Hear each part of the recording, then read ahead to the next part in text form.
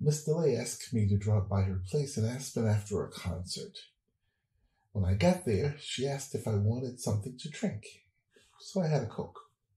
Then she said, "You know, Billy, everyone really adores you.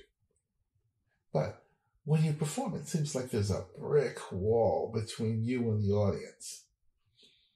There was a brief silence, and then she went on, "Do you have a problem being black?"